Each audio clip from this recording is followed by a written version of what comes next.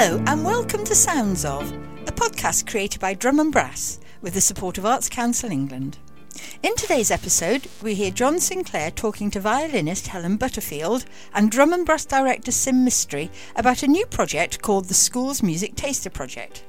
We'll also hear about the group instrument lessons and music making workshops run by Drum and Brass at the Woodgate Resources Centre in Leicester, with financial support from Arts Council England and the Leicestershire Music Hub.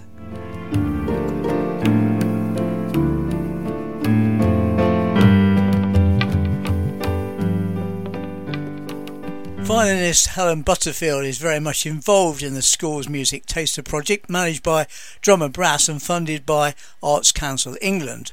I asked Helen to describe what she and Sim have actually been doing in schools. We've been engaging with local primary schools to basically find out, firstly, what sort of music is going on in schools and what children and teachers think might be of interest. So we've gone into 2 or 3 schools and done some music assemblies for whole key stages, which is quite fun. We take in some instruments. I show them, I'm a violin teacher here, so I show them how a violin sounds and get them to clap and dance along to that, and I show them the other instruments that we have available, so guitar, keyboard and some brass instruments. If we can find someone who can play a brass instrument, that's always a bonus. And last time we went to school we found a child who could blow into the cornet, which was great. We have about 20 drums, so we get a group one at a time to sort of lead some rhythm games, or I lead some rhythm games with them just to get them to see how easy it is to make music, and they all get very excited and realise that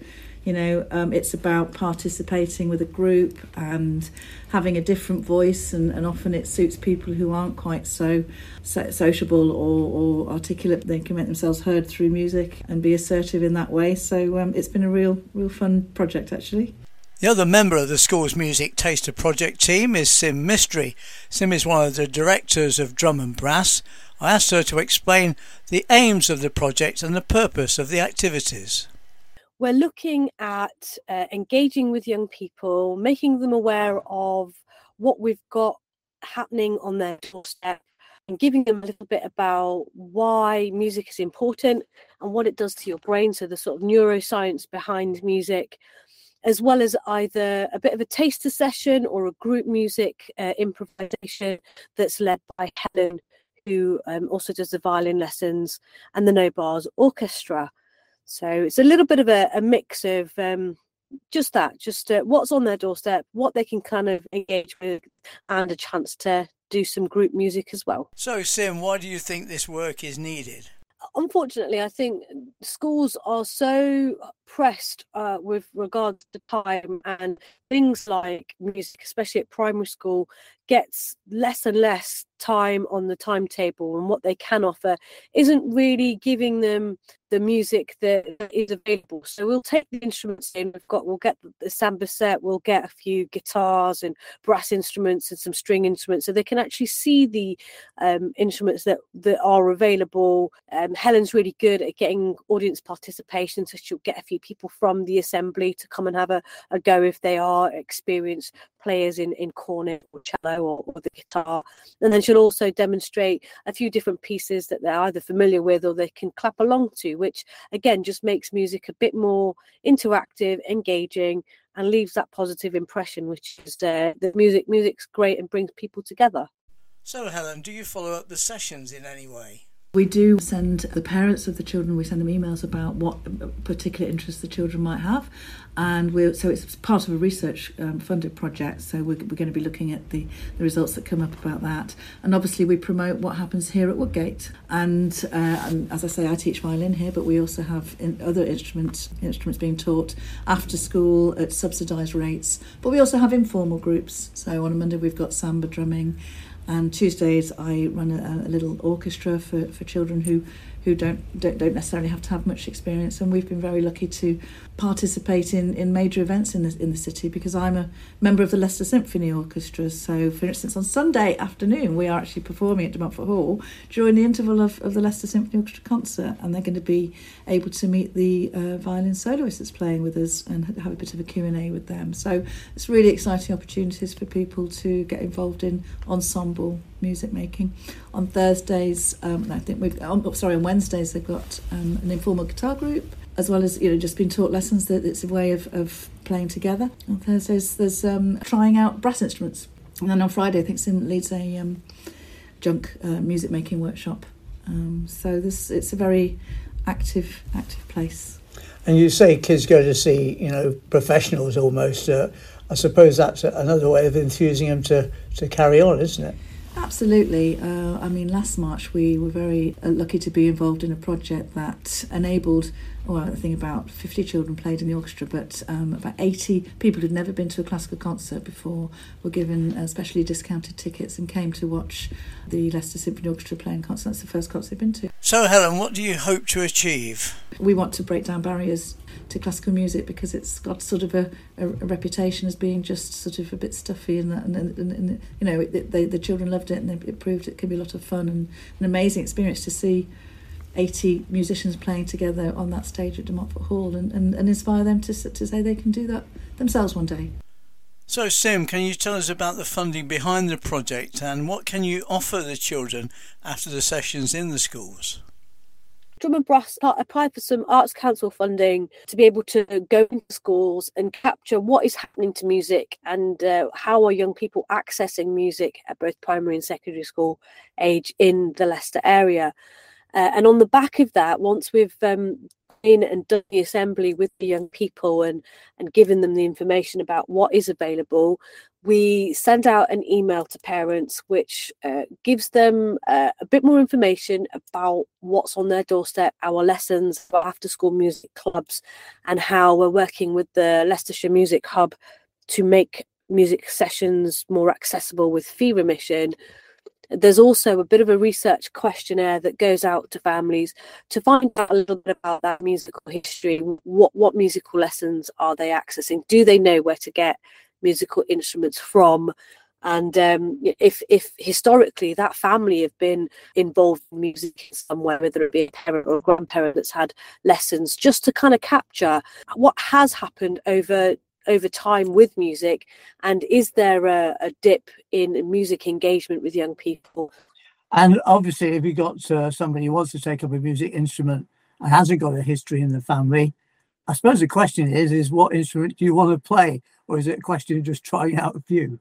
This is it. I mean, like what some children have the inkling that they want to play an instrument, or some children have an idol or a role model that they want to try and emulate. The wonderful thing about the music after school clubs that we've got on at the Woodgate Resources Centre is that it is an accessible way to try out instruments. So, for example, we've just set up a brass jam session on a Thursday whereby we've worked with the Music Hub to obtain the instruments so that the young people can have a go, have a blow, see if they like the French horn or the trumpet. And a wonderful teacher who is a trumpeter himself and goes on tour, so he's able to give something back to the community with that sort of grassroots approach to let's explore, let's see what you engage with. Ultimately, if that young person then decides from an after school music club that they want to take this on further and they're a bit more serious about it, we've then got the more traditional music lessons with a structure in mind where that young person can excel and learn some skills and hopefully come along and perform at one of our performances that we then arrange in the community. And I guess kids have an idea what they want to play, but I guess the leaders have an idea how to teach them to play in the first place. So Drum and Brass have got to make that side of it work as well, haven't they? For sure. I mean, I think that if you've got someone in front of that young person who is enthusiastic and oozes the music, as it were, and shares their love for it, that young child is going to be receptive to engaging that young person and pick up on the fun and pick up on the need to just express themselves. And from that, you can then build the trusting relationship to take the risks. If it works, you've got support and guidance to make it flourish.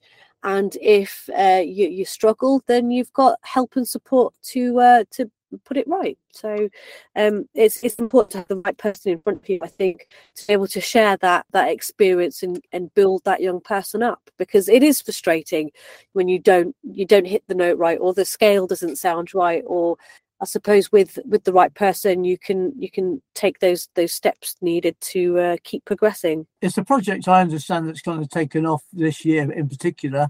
You mentioned a couple of schools. You're trying to widen the scope of where you're going to as well. Oh yeah, I mean, we initially tried to engage with schools locally. We've had some success with that, and some, it's progressing in the right direction. We've kind of gone out into community groups, scouts, and cubs and beavers, and got some data as well with regards to if they play music and where they get instruments from. So it's been really exciting to take the workshop out and get the information and make music with young people in different settings. So a lovely project to be a part of. And we talked about Woodgate. For those people who don't know where it is, just explain where Woodgate is. So the Woodgate Resources Centre is on Woodgate in the LE3 area. It's a stone throw away from the city centre, and on main route to Gruby Road. So it's a fantastic little location, close to town, fairly central, and a lovely building where the acoustics are just magical. And I guess if people are interested, how will they get in touch? Do they get in touch with Woodgate or you? How does that work? The Woodgate telephone number is available, but your best bet is to contact me on sim@drumandbrass.co.uk. We're really accommodating. We really want young people to come along and jam with us, learn some basics, and have a skill that lasts a lifetime. And obviously this is all coming from Drum and Brass funding, so it's money well spent, you would say. I'm sure you would say that. Oh, it is. It's wonderful when you see the young people who have been practicing and they come along and they're just beaming with pride when that penny drops. And I think Drum & Brass is doing a fantastic thing with the project that they've got going on here in Leicester, and trying to engage with young people who wouldn't normally access music, actually make it accessible and give them an opportunity to do some wonderful things. So really pleased with how things are going, with promoting what we're doing with different groups, as well as trying to make more music happen in the space that we've got. So very fortunate. And obviously, I suppose a lot of practice goes on, but you try to schedule some performances for really put them on the spot, do you, as well?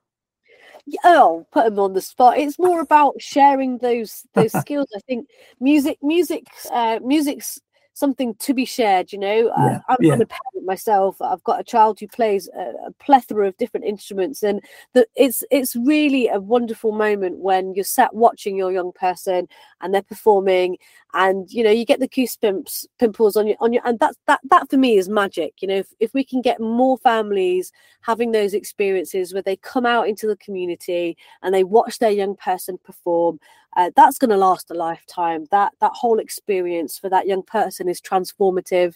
They're learning skills about performing and controlling their nerves and sharing something that is just truly magical. So I love putting them on the spot.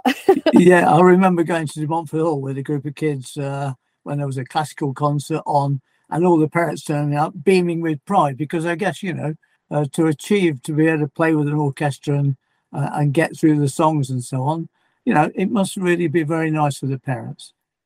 Very much so, and like I say, it's about making those memories with families. Everything, like the cost of living is sky high, and it does impact what you do with your families. And if we can work with community groups in Leicester to be able to provide a space for young people to come out and perform, you've got a real excellent way of bringing community together, create that cohesion, and have a day out that is memorable. So love trying to find spaces in the centre of the city to be able to do that. You've been listening to Sounds Of, a podcast created by Drum & Brass. We're a community interest company focusing on music for well-being, with safety, inclusivity and diversity in mind. If you would like to find out more, do take a look around the Drum & Brass website, drumandbrass.co.uk. You can also email sim@drumandbrass.co.uk. Thank you for listening, and if you've enjoyed this episode, please subscribe and you'll hear about the next episode as soon as it drops. Our special thanks go to our guests Helen Butterfield and Sim Mystery, to our funding partners Arts Council England, to our presenter and technical support John Sinclair, and to you for listening today. Drum and Brass, putting music in the community and doing music differently.